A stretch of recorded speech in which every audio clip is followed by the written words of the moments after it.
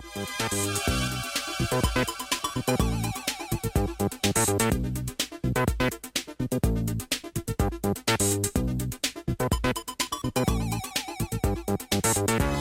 Tokyo, Japan, I'm Frank Ling, and you're listening to the Grok Science Show. That's right, it's a weekly look at the world of science, technology, and the way they affect our daily lives.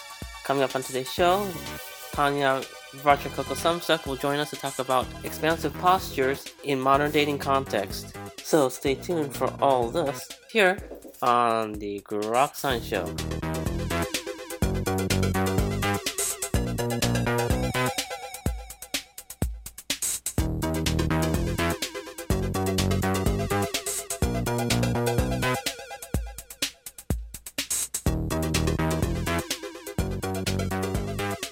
Welcome back to the program. In our modern age of fast-paced dating, what does it take to be successful? Well, this is probably the question on the minds of young and old, male and female. Well, joining us right now is our very special guest, Dr. Tanya Varcher-Kokosamsuk, who will tell us finding on how open posture can increase the chances of success. Her research was recently published in the Proceedings of the National Academy of Science. It's titled Dominant Open Nonverbal Displays Are Attractive at Zero Acquaintance. Dr. Varcher-Kokosamsuk, thank you so much for joining us here today. This paper had to do with body language, especially in the context of what we're calling modern dating.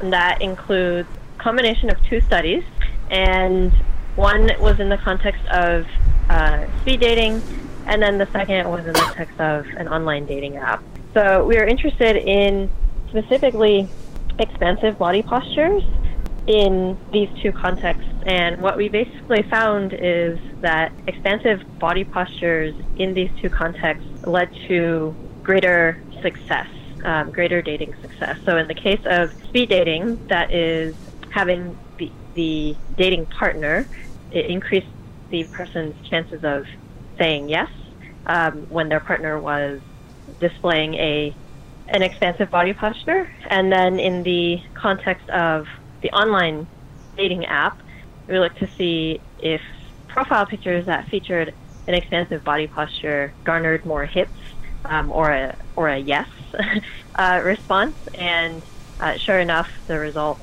supported that. And what exactly do you mean by expansive body posture? Are you suggesting not crossing your hands or smiling more? What are some examples?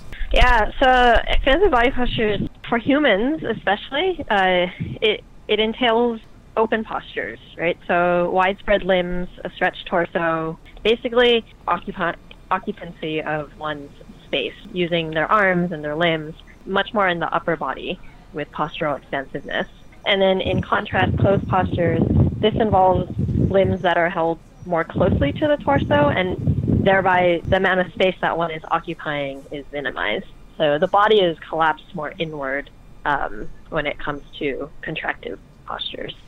And scientists have known for a long time that much of human communication is nonverbal. With regard to the open posture, is that more of a recent finding on how we respond to behaviors and other cues? So it's kind of a few different lines of research inspired this research in particular. So one of those lines is the relationships research literature. There, I think it's always been a standing question that people are interested in as to what leads to greater success in romantic relationships. And related topic there is what specific nonverbal behaviors can contribute to greater relationship success as well, right? So there, that fields a question for us, like, okay, what nonverbal behaviors would lead to greater success, especially in these modern contexts? Another third line of research that inspired a lot of this current research is that of expansiveness in the animal kingdom. So not directly related to, social psychology or social relationships, but from the animal literature, we know that lots of animals will use, in kind of a fun way, if you think about it, they use this maximization of occupying space as a way to signify that they are interested in mating and or to signify their territory and their position within a hierarchy. So the 3 lines of research kind of inspired the current paper. And when you carried out this research, were the subjects told what the context was, or were you looking for how they would behave subconsciously? In the first study of the speed dating study, the participants did not know. They did know that they were being video recorded during their interactions. So in these interactions, we set it up so that each date or speed date lasted for 4 minutes. And they knew they were being video recorded, but they didn't know exactly for what. So what we did there was look back at the videotapes after the data was collected and then observed the amounts and presence of the different postures and body language that was going on in these videos. You know, similar to lots of past research on nonverbal behaviors, there's research to say that a lot of our nonverbal behaviors occur non-consciously. So we're going off of that assumption with this research as well, and assuming that they were acting naturally. And then in the second study, we actually use different profile pictures and then put those onto the app with the different profile pictures showing the person either in an expansive posture or a closed posture, and then basically tallied up how many hits each of those different profiles got, and then saw the results that way. And in general, would you say most people are self-aware of their posture or not? I will say we didn't explicitly measure that in the first study with the speed dating.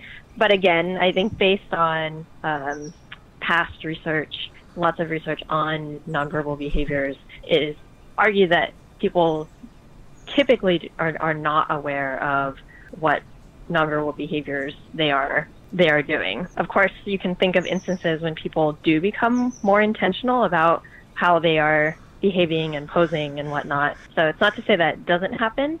I think just limited to our cases where we were observing it, it was observed in a much more spontaneous way. And based on this research, what kind of suggestions do you have for people who want to improve their chances of getting a yes? Yeah, I mean, based off of this data, yes. So, across both studies, we found that when postural expansiveness was displayed, whether consciously or unconsciously in person, as well as with an online profile, that increases the chances of one's success in getting a date, in getting the other person to say yes, right? So, on one hand, as someone who is perhaps looking to get more dates, then yes, showing a little bit more postural expansiveness, as our research would suggest, would lead to more positive outcomes. So based off of the results of our study, there are a couple of pieces of advice, and that would depend on whether you are the one who is looking to see how to change up one's behavior or one's profile picture, in which case, based on our results, we do see that showing a little bit more postural expansiveness, whether in person or with an online profile picture, that does increase chances of getting a yes to, meeting up again on another date or garnering a like from the other party.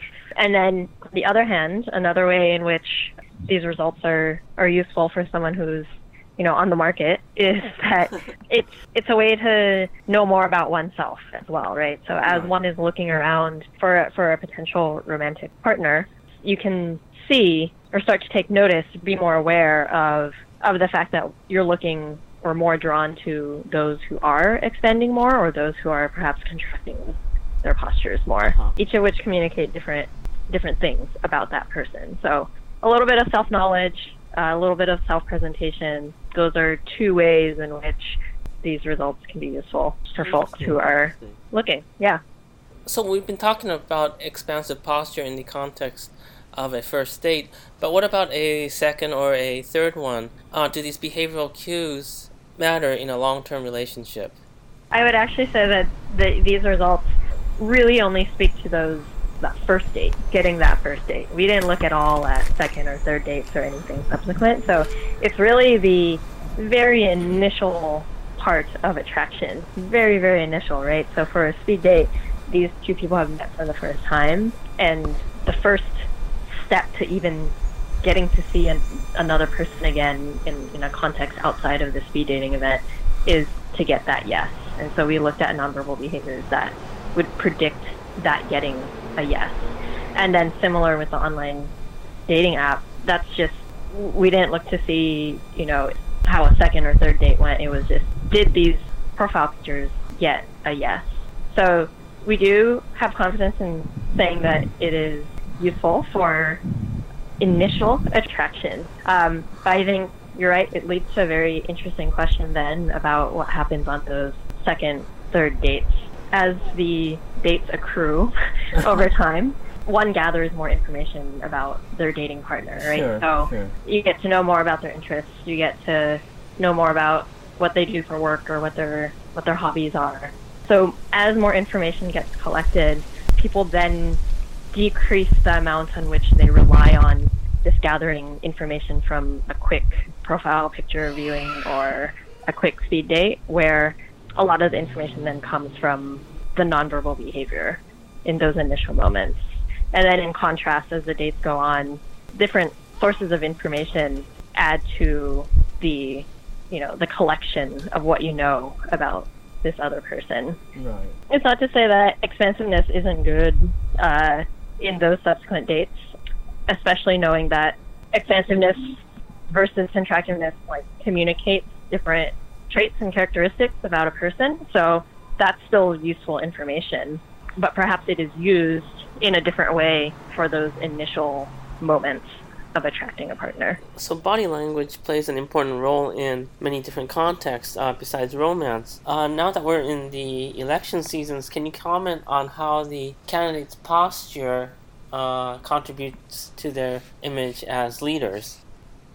I can speak to that to the extent what we know currently about expansiveness, as I was referring to before too, especially from a lot of animal research, is that expansiveness really communicates a sense of territory, ownership, hierarchy, standing within one's community, and dominance, as well as you report and talk about in the paper, dominance and openness. So a willingness to share the resources that they have access to. It's really interesting. It's a very different context than romantic relationships. And I think it also ties back to your previous question about the subsequent dates. What information do we get from the subsequent dates? I think that can also translate to what information can we get from body language in subsequent debates or interactions or viewings or media or whatever of a politician, compared to initial viewings of a photo or initial viewings of a short video clip for the first time being introduced to a candidate. I think that's a really interesting question of how the impression is formed in the beginning about someone, whether that's a politician or a dating partner, and then how that changes over time and how much it sticks, how much it changes, if at all. So I guess we're running a little bit out of time. Are there any last words you'd like to add about yourself or your work in this field? It's a very exciting time right now for this type of research, especially in the context of dating and how it's changed quite a bit over the last few years. And this is just one piece of research that speaks to some of those cues that can be grasped in those initial moments. It's fun. Tanya, thanks again for your insights today. Yes, of course. It was great to chat. And we were just talking to Dr. Tanya Farcher-Kokosemczuk from the Haas Business School at UC Berkeley. We were discussing the effect of expansive posture on successful dating. Her work was recently published in the Proceedings of the National Academies of Sciences. And that's all for this week's edition of the Grok Science Show. Make sure you tune in again next week for more from the world of science, technology, and the way they affect our daily lives. In the meantime, you can check us up on the web at www.groks.net, on Facebook and Twitter. You can also email us at science@groks.net. For Grok Science, I'm Franklin. Stay tuned here for more music.